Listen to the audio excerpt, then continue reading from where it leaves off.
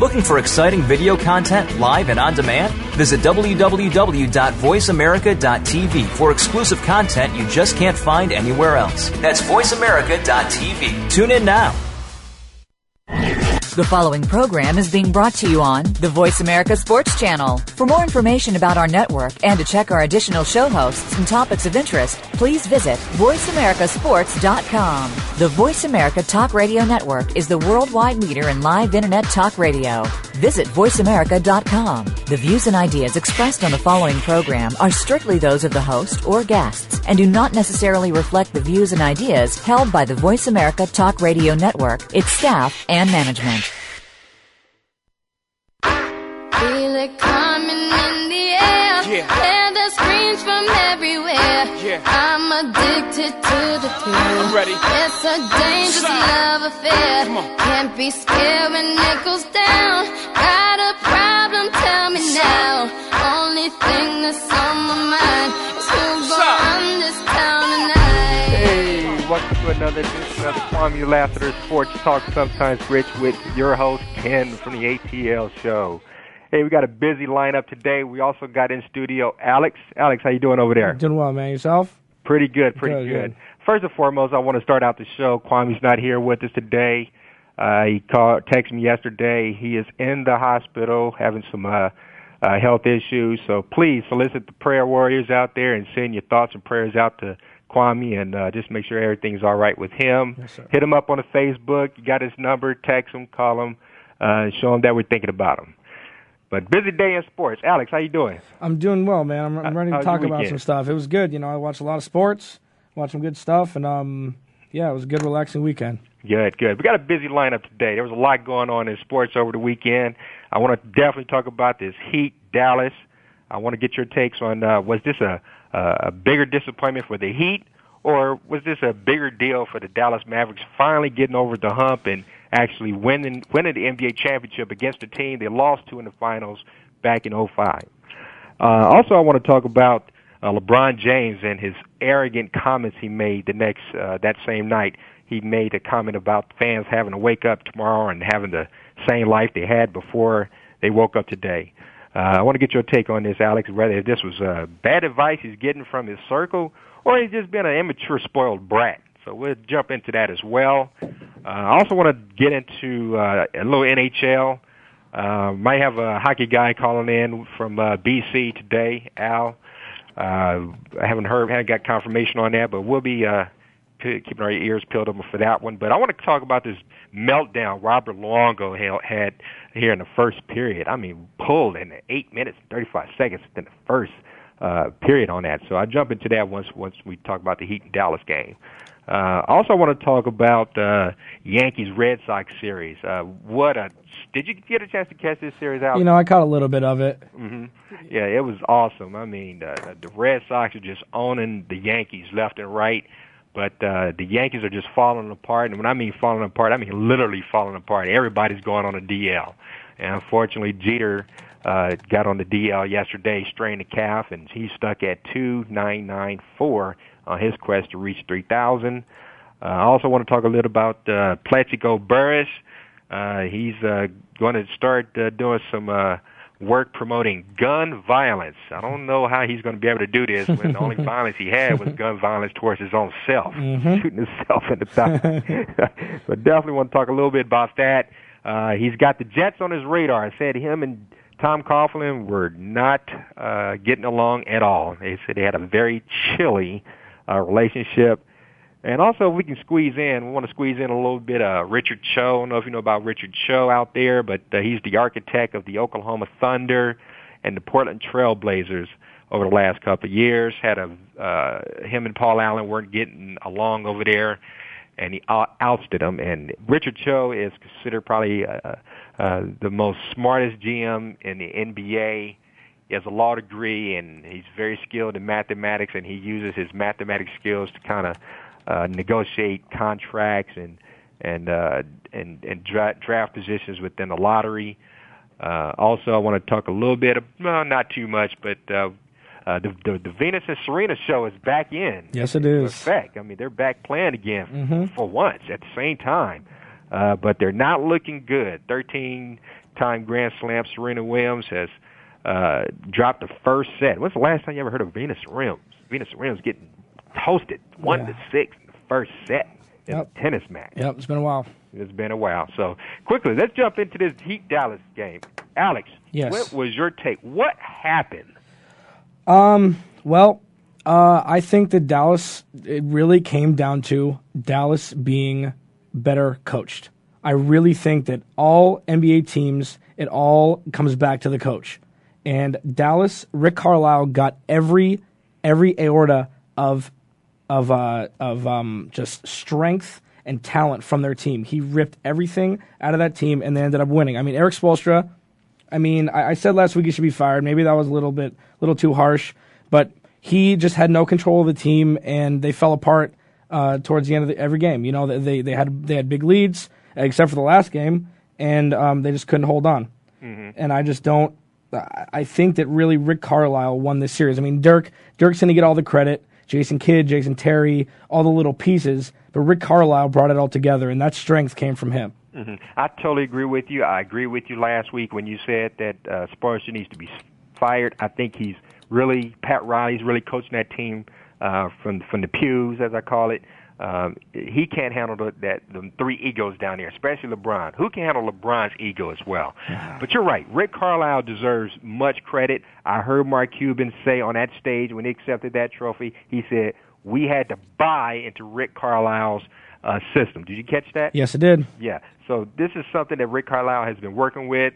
He's just trying to find the right team to really implement that can run this kind of offense that he's been running. It worked to perfection. Once you see a night that Dirk Nowitzki wasn't on his game, you had other players, Jason Terry step up, J.J. Barrera stepped up, and even the kid from France, that was bold. That was very bold to leave the kid from France. What is it, Manheim? Yeah, it's something like that. Yeah, Manheim, something like that, yeah. Brought him in. He pretty much was getting toasted by Chris Bosh the game before that, I believe in game 2 or 3, but he left him in there for a significant amount of play, a lot of time in that last game, and it really paid off. He had a couple of shots and played some really great defense on Bosh, just shut him down.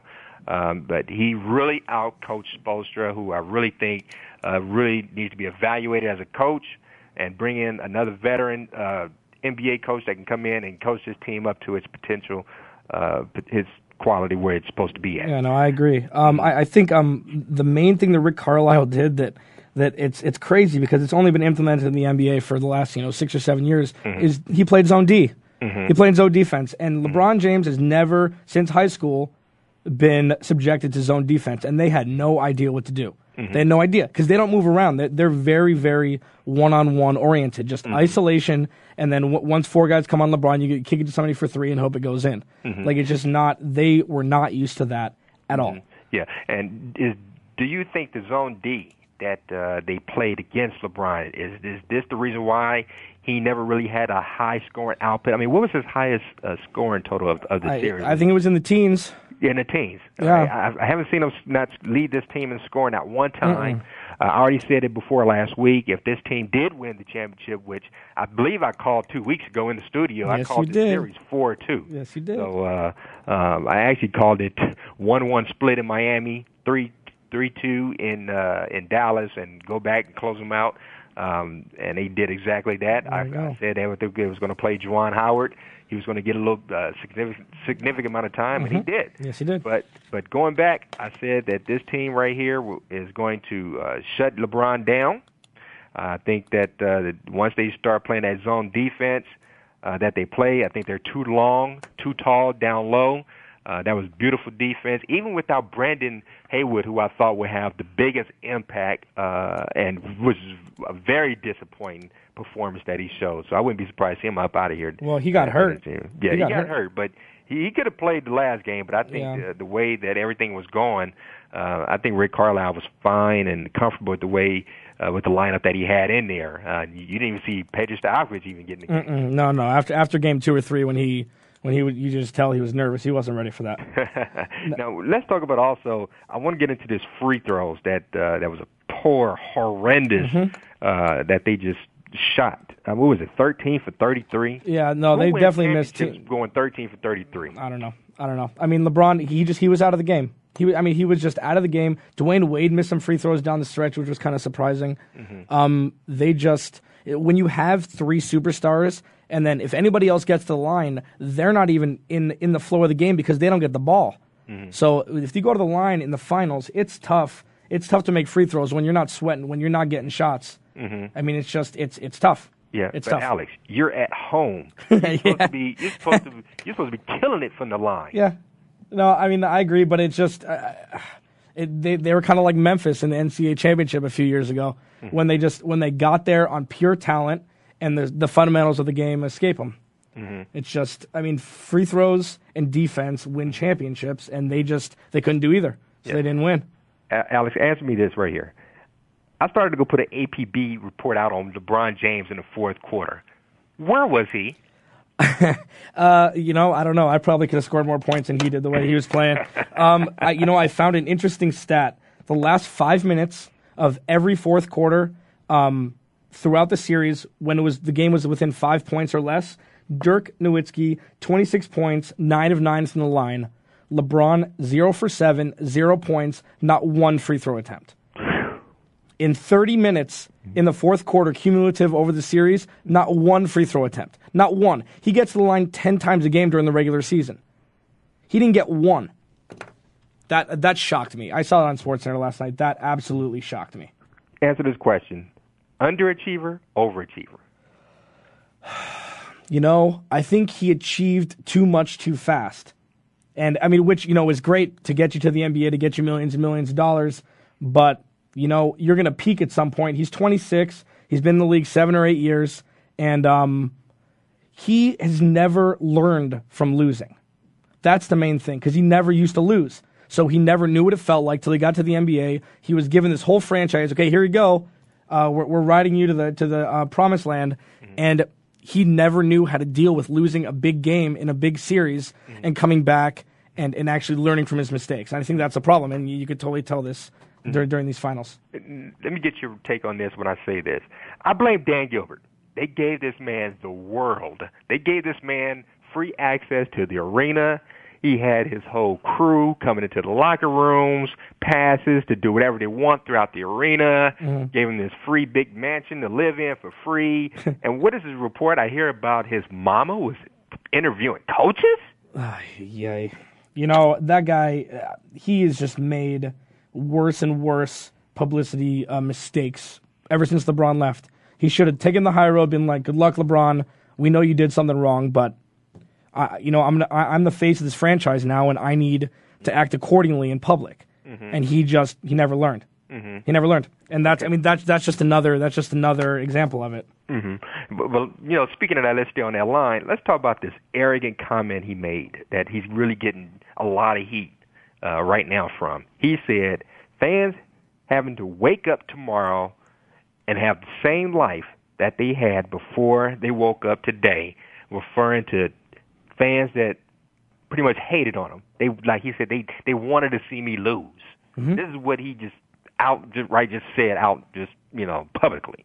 Who makes that kind of comment after losing a championship? What happened to the old Magic Johnson days? Hey, they beat us.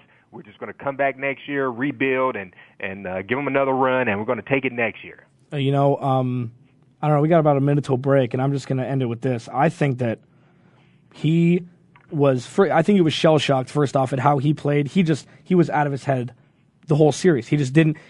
When you get asked those questions after something as monumental in the NBA as this, when they were molded to win 8 championships, and it didn't happen, and they were beaten by a better team, like a team. He didn't know what to say, and I think that he just said, what, screw you guys.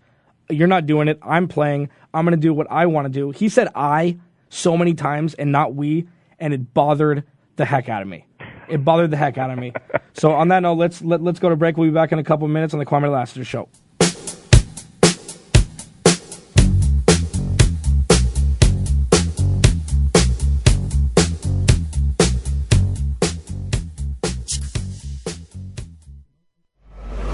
Tired of the same mundane talk radio show, boring opinions, and people not knowing or telling the truth?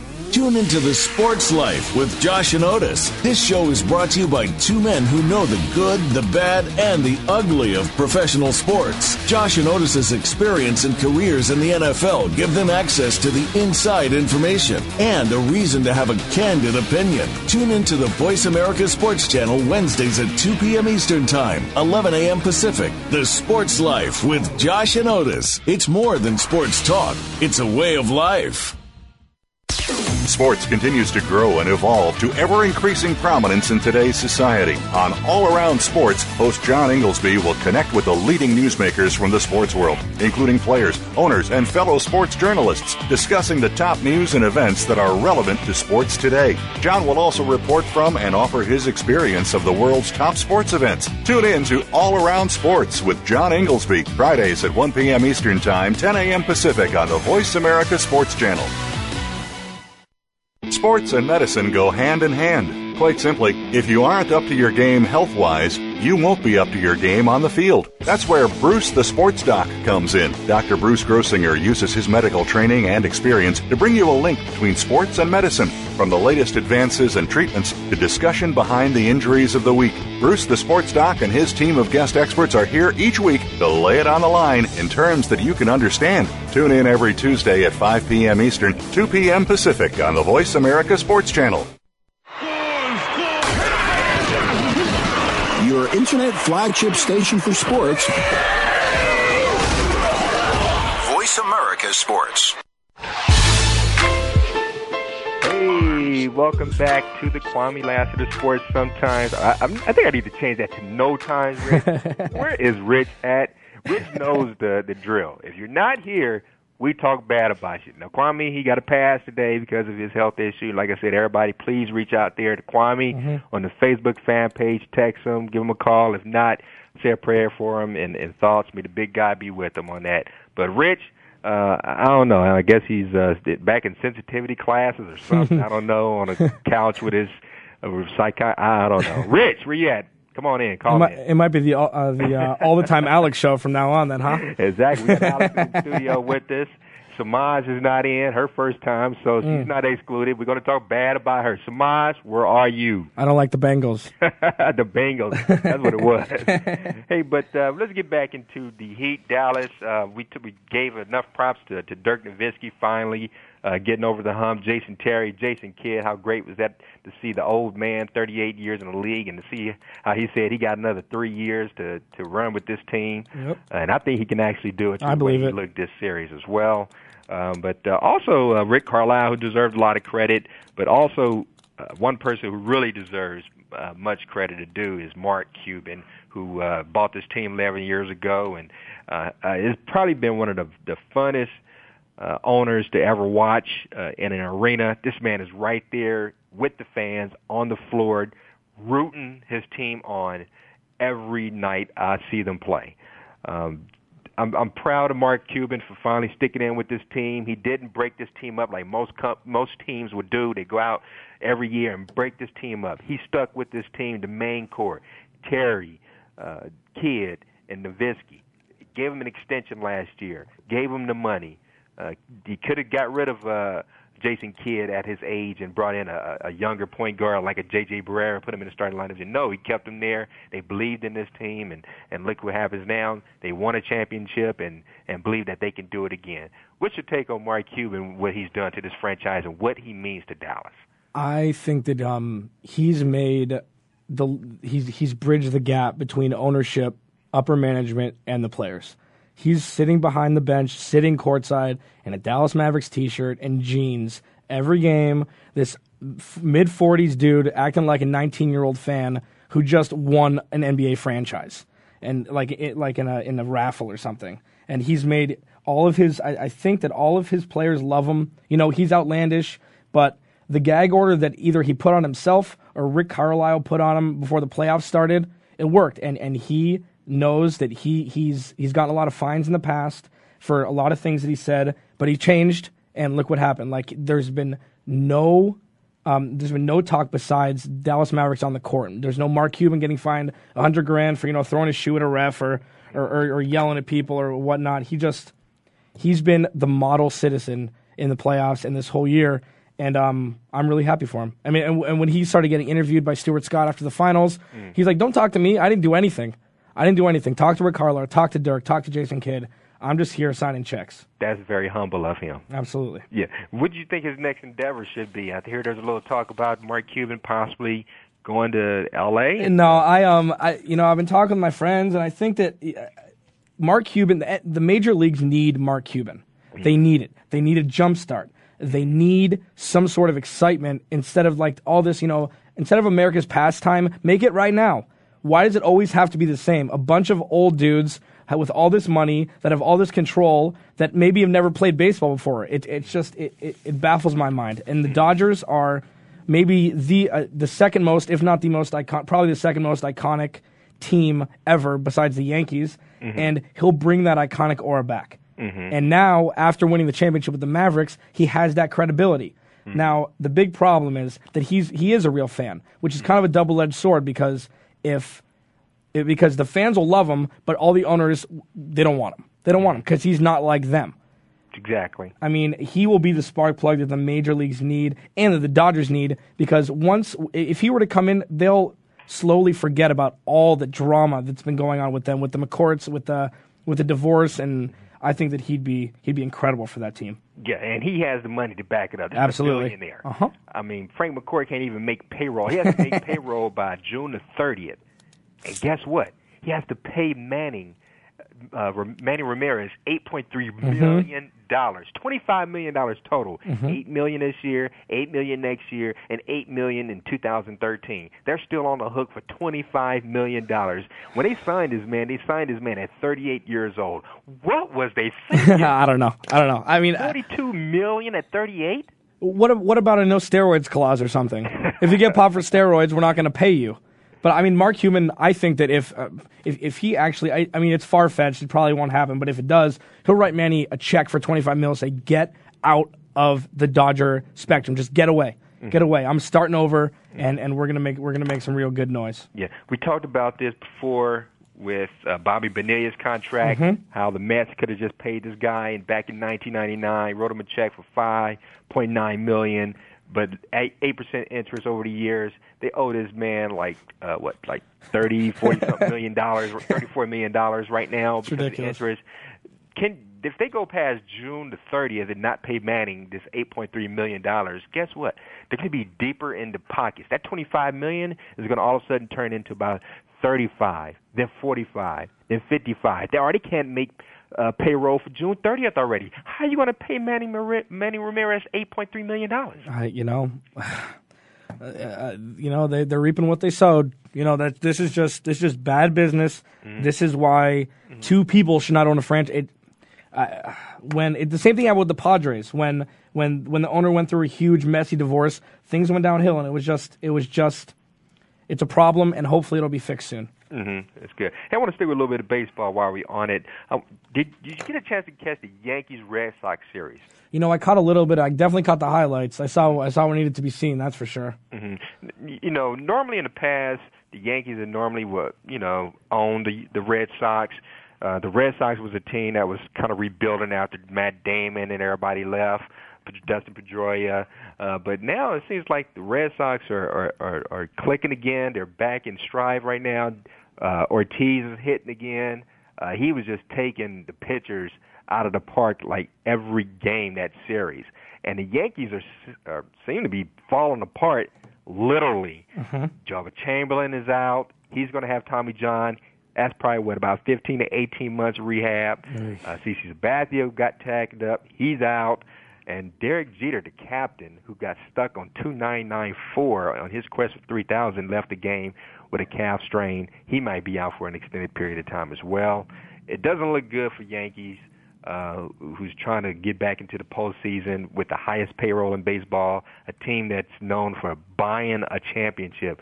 Do you think the buying a championship theory is going to be able to hold and work these days when you got good teams who proved, like the Rangers did last year with a $65 million payroll, that they can compete for a World Series? I think those things are nice stories. Like when the Marlins won, they had no payroll, but money's always going to win. But you have to sign young players.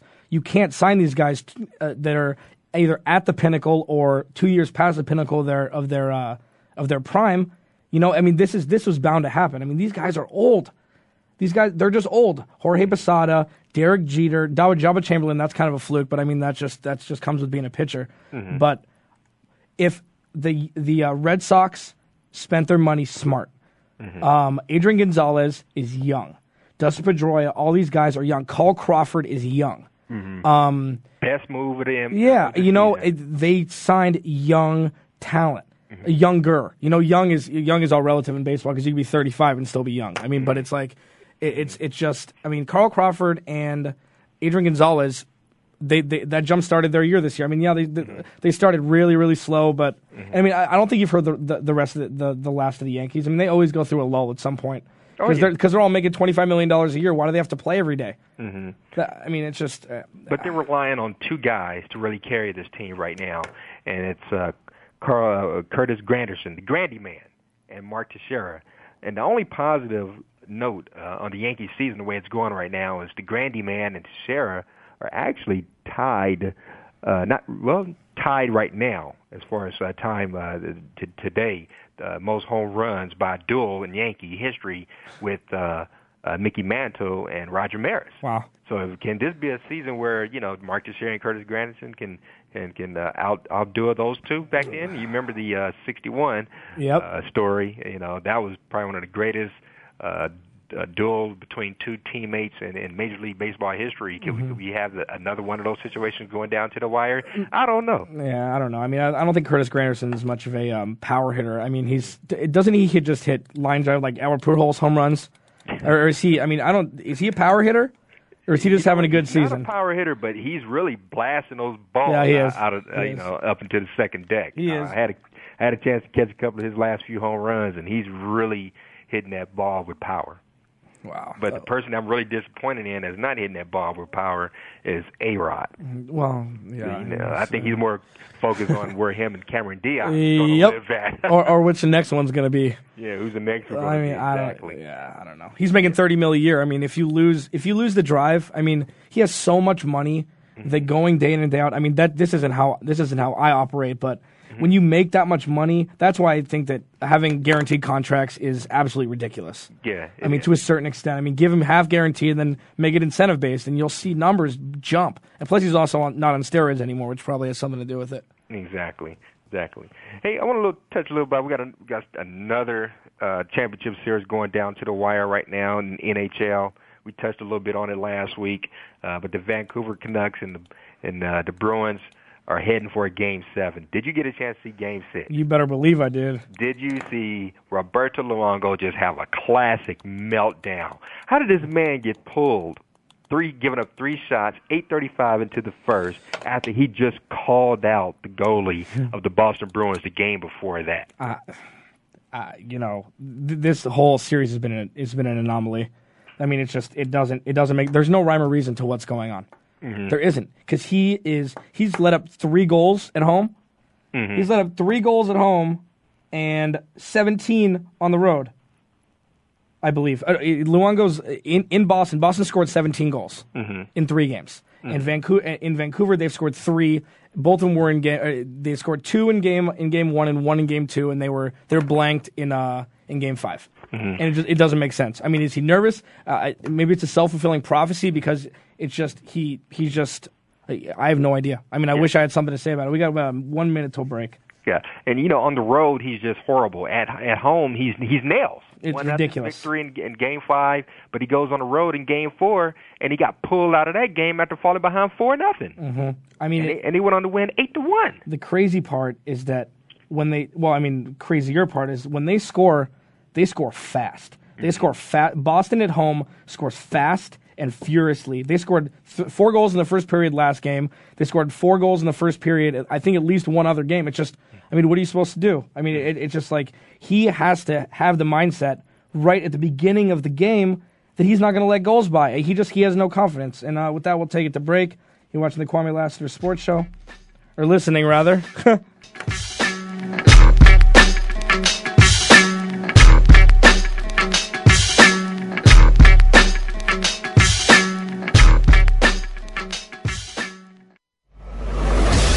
internet flagship station for sports, Voice America Sports.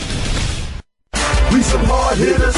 We some hard hitters. Hard Hittin' Radio is a new kind of sports and entertainment show. Your hosts are NFL veterans Mark McMillan and co-host Byron Evans. It's an hour of hater-free radio every week. You'll hear interviews with top athletes, celebrities, coaches, and fans. It's humor, hits, and conversation. Hard Hittin' Radio is on with McMillan and Evans. Listen Fridays at 3 p.m. Pacific Time, 6 p.m. Eastern Time on the Voice America Sports Network. Want to know what's going on behind the scenes with your favorite Voice America Talk Radio Network host? How about what's new with our network? Make sure you check out the iRadio blog, a look at what's hot at Voice America and beyond. Visit www.iradioblog.com today. Get the inside scoop on every channel on our network, including breaking news, featured guests, blog posts from our hosts, and much more. Make sure you sign up for our newsletter for even more inside action. Visit iradioblog.com today and stay connected. Football and so much more is the focus of Planet Gridiron with Damian Anderson. Join the former Arizona Cardinals running back for a show that mixes, well, a little bit of everything. Damian brings to the program life experiences playing football, and we'll talk about his variety of successes both on and off the field. The goal is to provide you with a fun perspective on life, family, success, and of course, football. Tune in to Planet Gridiron with Damian Anderson, Fridays at noon Pacific Time, 3 p.m. Eastern Time on the Voice America Sports Channel. Your internet flagship station for sports, Voice America Sports. Hey, welcome back to Kwamie Lassiter Sports. Sometimes Rich Ken from the ATL show. We got Alex in the studio. Trying to do my little Kwamie Lassiter's coming in at the third segment. Teddy Pendergrass voice. Sorry, Kwamie. Hey, we was just talking about baseball. We wrapped up hockey. Roberto Luongo Classic meltdown. We talked a little bit about the Heat in Dallas, and of course, we talk about everything on the show. Go get into a little football action. Plaxico Burress, released from prison after 2 years for gun violence, made an announcement yesterday. I don't even know why he had to hold a press conference for this press conference yesterday for him to say he's going to start promoting gun violence in New York or wherever he's going to be at, because the only violence he's ever done was violence on his self-inflicted gunshot wound to his thigh. If anything, he needs to go to Quetzo class. I don't know how somebody could go around promote gun violence or violence, period, where you the one that end up self-inflicted gunshot wound, handing violence to your own self. I don't know how that happens. But teams are out there still in the market for a big Super Bowl champion tight end, wide receiver, Plaxico Burress. Remember, this guy did win a Super Bowl with the Pittsburgh Steelers and caught the game-winning touchdown. And when the Giants won, he's still 30. He's only 33. He's a big target. He can catch. Half the league is probably still lined up to sign this guy. There's about 6 teams right now, 5 or 6 teams right now that's definitely said they will start negotiations with him, that being the Dolphins, the Jets, the Rams, and the New York Giants wanted him back as well. But there's a situation there in New York where, him and Tom Coughlin just didn't get along. They had a very chilly relationship there. Michael Vick, he's out there lobbying for his service as well.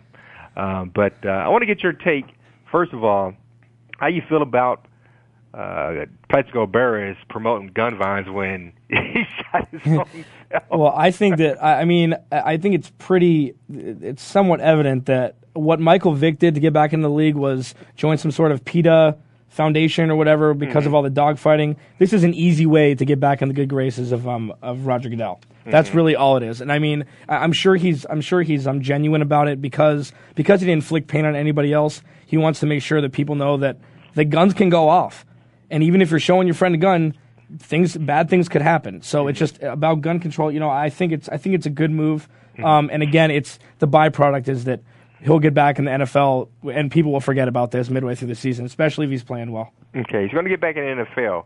Where do you see this guy playing at? Because right now he's already said, hey, don't read the outside of a book cover. Me and Tom Coughlin, we had a chilly relationship. Yeah. Evidently, he's not going back to New York Giants. Yeah. But he also said he's warm to the idea of him being in New York with the Jets.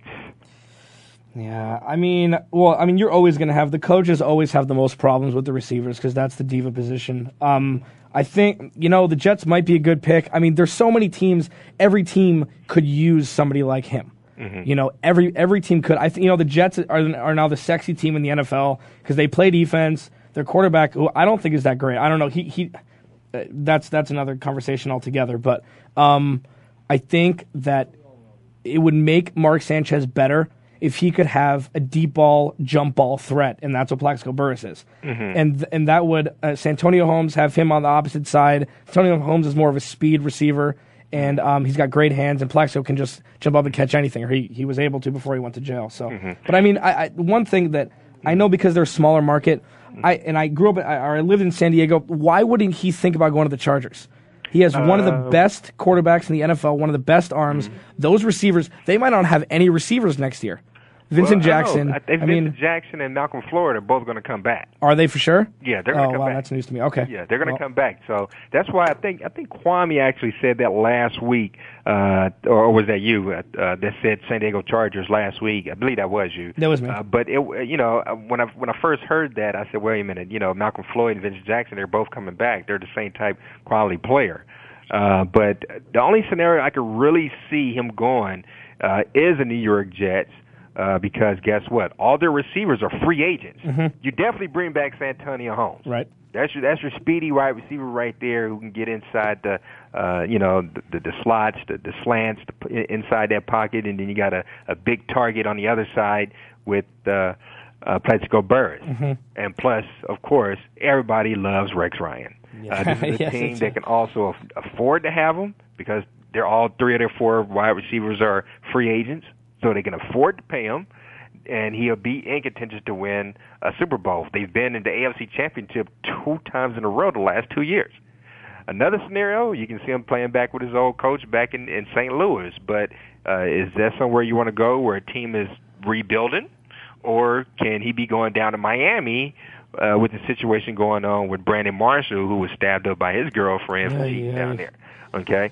But like I said, you want to put yourself in position to get back into the Super Bowl and make as much money as you can because you lost $32 million going away for the last 2 years. You got 4 more years left in you. You need to make the money and put yourself in position to win another Super Bowl. Ideal, I think, is the Jets. Yeah, I mean, the only other team I could think of is, and they had talked about it. I think you talked about initially is the Eagles. Mm-hmm. What a perfect compliment it would be to Deshaun Jackson. Mm-hmm. If you have a deep ball threat a different deep ball threat, not a speedy one that can just jump up and catch everything. Michael Vick's, got a gun on him. So, I think I think he would look good in Eagle Green. But I mean, the Jets is probably where he's going to go. I mean, it makes the most sense for him to go to the Jets. Mm-hmm. So, I mean, it'll be interesting to see. I hope he does well. I mean, He kind of got villainized for something. They're scared. The athletes think that they need to protect themselves, and he wasn't pointing at anybody. He wasn't doing anything wrong, necessarily. And I hope this is all behind him soon. Yeah, I hope so too, because like I said, he's probably considered, over the last few years, one of the top receivers in the league. Yeah. 2-time Super Bowl champion with 2 different teams, AFC, NFC. He could have rolled himself into the Hall of Fame if he would have just stayed on course. But I don't understand why a man with that kind of money can just say, hey, if you need security that bad, just hire a security detail. I agree. You're going into VIP. They got their own security balances in there for you already. Mm-hmm. You didn't grow up in the hood, so right. You don't have no street in you. You grew up in the islands. You're not even from this country. So I really don't understand that move as well. But hey, sticking with football, the second biggest market in the NFL does not have a team, but that can all soon change. L.A. Mm-hmm. Okay, the billionaire guy who's bringing, the AIG Corporation, who's bringing the new stadium there. They do not want a new franchise. They want to bring in a veteran team. They want to buy a team and get them to move there. Teams on the hit list: the Vikings, bringing back the Rams, the Raiders, the Jags, and there was one more team out there as well. I think the Chargers. The Chargers, exactly, yeah. Which one of these teams do you think would be the best fit in L.A.? Best fit, I would definitely say the Vikings. Adrian Peterson is a brand on his own. I hear a lot about the Jaguars, but I think they want to bring a team that will be successful soon to L.A. I don't think L.A.'s not good with losing. Mm-hmm. I mean, if the Lakers weren't there, the Clippers would be run out of town already. Mm-hmm. I think with Adrian Peterson, and they have a young enough core, Vashante Shanko, they have a young enough core as to where they could create some buzz and actually do some stuff in LA. Mm-hmm. Yeah. You don't think the Jacksonville Jaguars are a successful franchise? And then look, you got Del Rio there, who played where? USC. Yes, he did. And that was the whole point of him staying with Jacksonville also, instead of taking that USC job, is because what? They thought that this might be a good opportunity that they can bring in, because there was talks before about the Jaguars being brought in to L.A. Yeah. No, I mean, And you got Maurice Jones-Drew, who played true. Where? That's true. Yeah, I know, UCLA. I got it. And who's the tight end? Mercedes Lewis played where?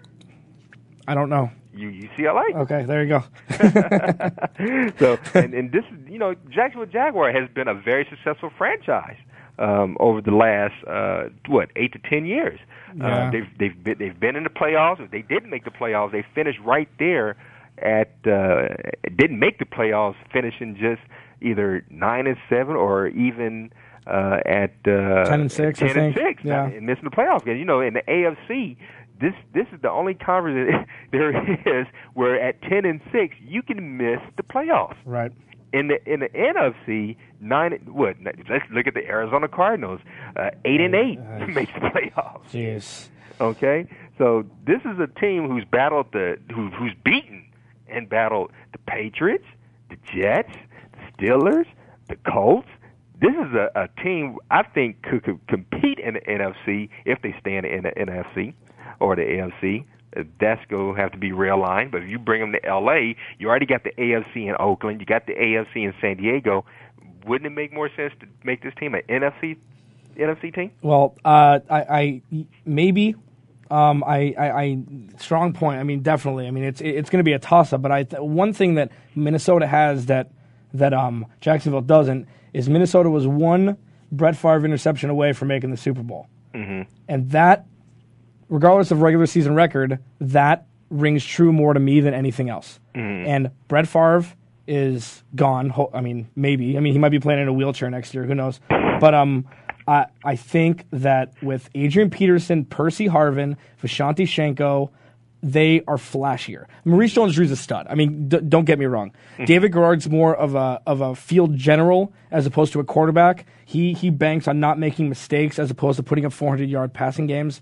I just think that for the West Coast, you need something that's a little bit more West Coast offense. Now, granted, Minnesota, in that whole division, not always the highest scoring games, but they have the ability to do so. And I think LA would love to have the Vikings there. And we got about a minute to break. Yeah, and just to play devil's advocate on that, the only reason why I would see the Vikings going there is because of what?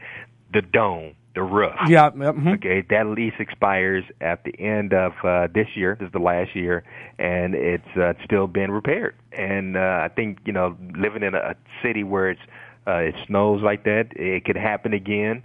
Inflatable roof. I've never heard of an inflatable roof in a city where it snows and hard like that.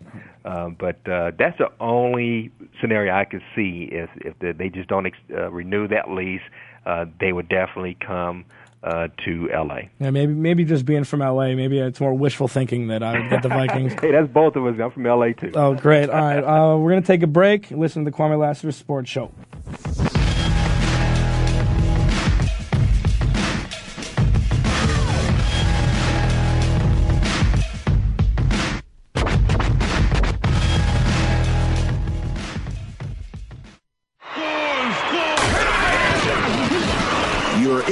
flagship station for sports.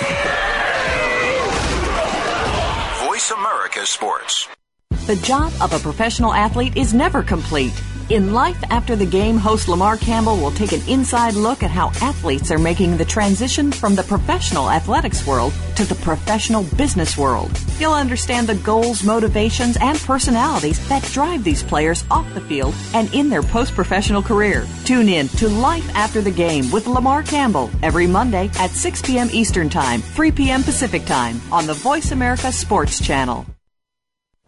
Looking for a top show about horse racing and handicapping? Looking to play the ponies? Join us every week for Winning Ponies with Ed Meyer. This show is the perfect complement to the Winning Ponies website, where you'll go inside and behind the scenes with the top jockeys, trainers, agents, and handicappers in the world of horse racing. Listen for top plays for the weekend and the spot play of the week, and win prizes just for listening. Winning Ponies with Ed Meyer is live Thursdays at 5 p.m. Pacific, 8 p.m. Eastern on the Voice America Sports Network. The fans now have a voice to speak their mind. No holds barred. They need to bench his ass and then move on. I just think that the coach made a mistake. All crazy. NFL, MLB, NBA, NHL. Speak up or forever hold your mouth. We ain't playing around here. Voice America Sports.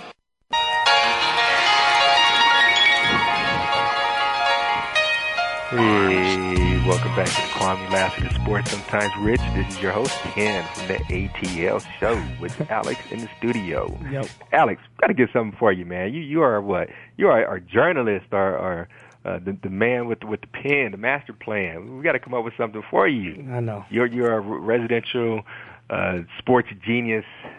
I wouldn't go that far. Kwamie might have something to say about that. But hey, good show today. This is our last segment, and we definitely want to close out the show. We've talked about NBA, NHL, Major League Baseball. I want to touch a little bit on college football, since that's what's getting ready to roll around next. Ohio State. Terrell Pryor has decided to leave Ohio State and enter the NFL supplemental draft. He was approached by the Canadian Football League to come play there. He turned him down. Wants to go into the NFL supplemental draft. He's hired Drew Rosenhaus as his agent, who represents who? Plaxico Burress, who we just touched on. Mm-hmm. He's thinking about going in the league as a wide receiver, if not a quarterback. Terrell Pryor, Alex, where do you see him playing at the next level, and who do you think might be in line to really take a chance on this guy? Because we definitely got character issues with him. Oh, absolutely. Well, that's what Drew Rosenhaus is known for, just signing guys that have issues. But I think that he's kind of like a LeBron body, where you don't really know where to put him. I mean, he's not bulky enough to play tight end. He's fast. I think you said he runs a 4.40. 4.4. Who knows what his hands are like? Mm-hmm. You can have quarterback hands and you have to have receiver hands. Mm-hmm. You know, I mean, it might be an enigma. I mean, some team might just sign him as an athlete and just try him out in different spots. I mean, I don't think he's physical enough to play wide receiver. I don't think he can go across the middle and take a hit from Troy Polamalu and get up. Mm-hmm. I just don't think it can happen. I mean, it'll be interesting to see if he actually has an arm to play quarterback, because he has the legs. He's got Vince Young's speed. He's bigger than Vince Young, might be a little taller. I just don't know. I mean, he might not make it.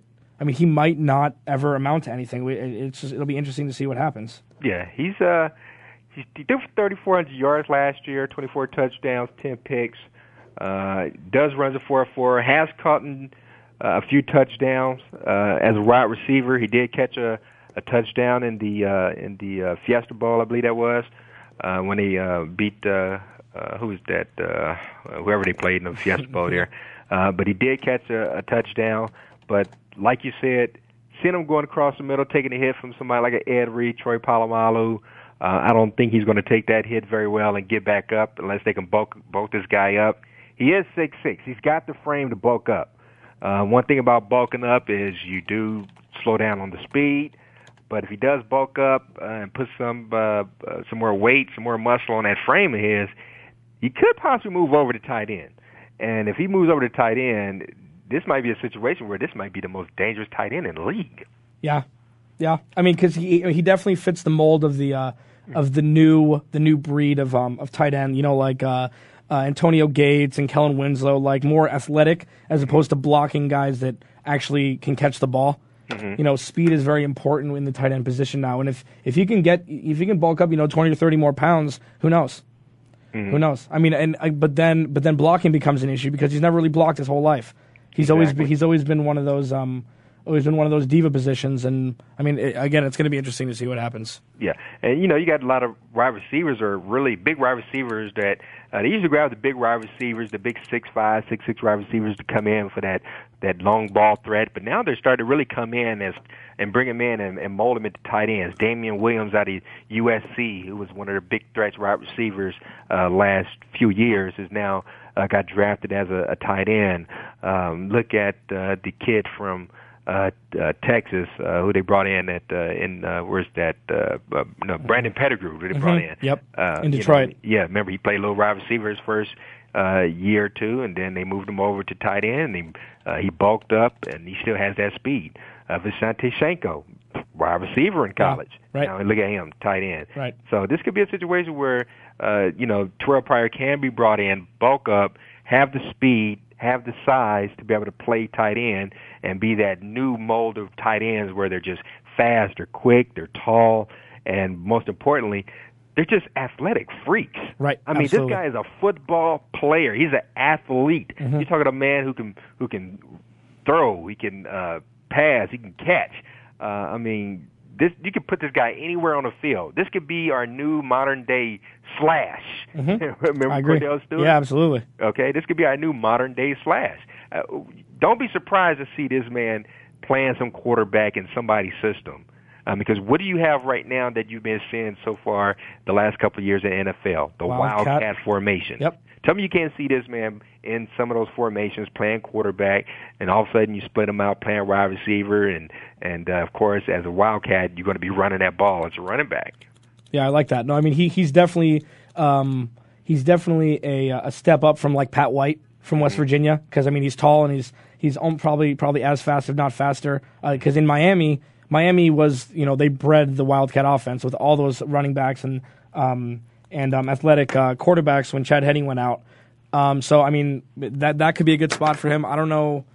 Honestly, I don't know where else he would fit perfectly right now. I don't know if there is a place. But I mean, I think you're definitely right that the Wildcat offense it was made for him more or less. His legacy, Ohio State, he leaves behind. Greatness or tarnished? I think forgettable. I mean, really, I think that in 5 or 7 years from now, nobody's going to even remember. He sold memorabilia, or he signed things and got paid for it. I don't think it's a capital offense. I really don't. I think also he hired Drew Rosenhaus when that backlash comes. Drew Rosenhaus is the best guy at diminishing problems for his clients, and I think that's one of the main reasons why he hired him to get paid, and he hired him to have Ohio State completely forget about Terrell Pryor completely, because he didn't win anything really. He didn't win a national championship, so it's not like. It's two not BCS championships, though. He put about almost $20 million in 2 bowls. And that's not even TV. That's not even TV revenue alone. Let's just say BCS bowl games alone. He put $12 million into Ohio State's pocket. Yeah, but do you remember who won the bowl games this year? I mean, it's not like it's. I mean, you remember what happened with Reggie Bush because they won the national championship. They didn't win the Orange Bowl. Nope. So I mean that's the only other thing. I mean, yeah, he put up good numbers, but who do they? Ohio State is notorious for playing nobodies until they get to conference. And yeah, he shouldn't have thrown 10 picks all year. Colt McCoy was the guy that I compared him to with the percentages and the numbers. Colt McCoy threw 43 touchdown passes and 3 interceptions his senior year, or something to that effect. And it's just, if you're a good quarterback, you're not going to throw interceptions against bunny schools. So I don't think I don't think that he's going to be that memorable. So hopefully, I mean, but who knows? I mean, the backlash might be big regardless because he broke rules. So I mean, I don't know. It'll be interesting. Yeah, I think, me personally, I think they got to hammer OSU like they did USC. No, you're probably right. These problems go back all the way to 2002. Every week there's something else coming out in the news about Ohio State, the Lion, the selling of memorabilia, the boosters, this tattoo parlor who's involved in drugs, the car dealerships. The list just goes on and on. Ray Smalls coming out saying, "Oh yeah, this has always been going on." Maurice Claret even coming out saying, "Hey, well, it's not Tressel's fault, but it is Tressel's fault." Yeah, I agree. The fault falls on the coach. You know what's going on, but guess what? The athletic director, he knows what's going on. You fire Tressel, athletic director, he needs to go too. The president needs to step up, do the right thing, fire everybody from the athletic director on down, strip this team of their coaches and start from scratch. Now you got the new guy who's going to be interim coach, Fickles, talking about, "Oh, I didn't know none of this stuff was going on." Yeah, you right. didn't see half your team riding around in new cars, Fickles. You're starting out on the wrong foot, lying already. Get rid of this guy already before the NCAA launches this investigation. You're going to find out that the assistant coach did know what was going on, and they're going to hammer this program like they did Ohio State, USC, and you better hope they don't get the death penalty. Where are we at on time? We got about 2 minutes. Good. A little bit real quick. We got 2 minutes left. Michael Jordan finally did something. Finally. Finally, as an executive.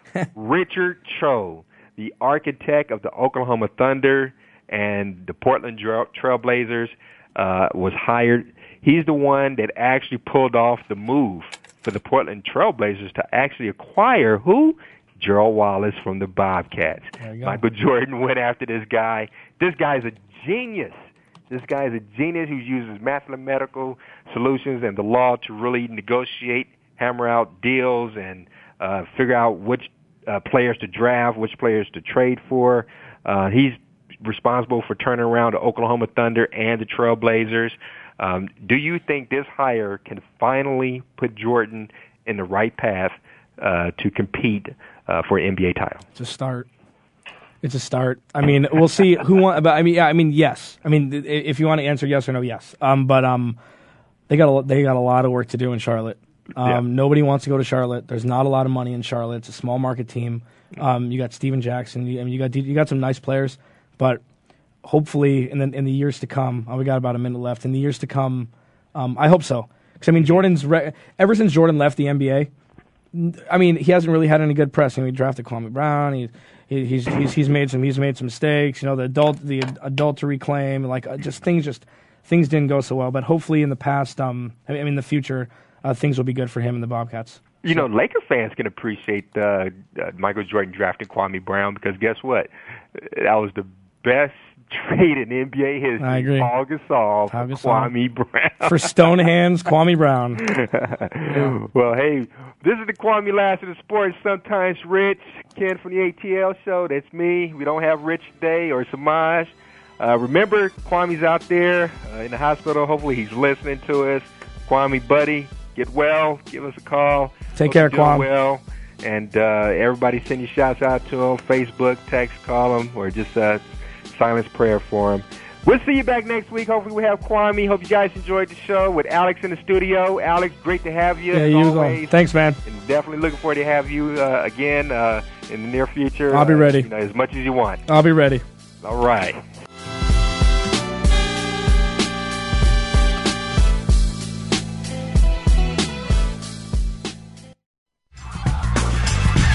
Thanks for tuning in this week.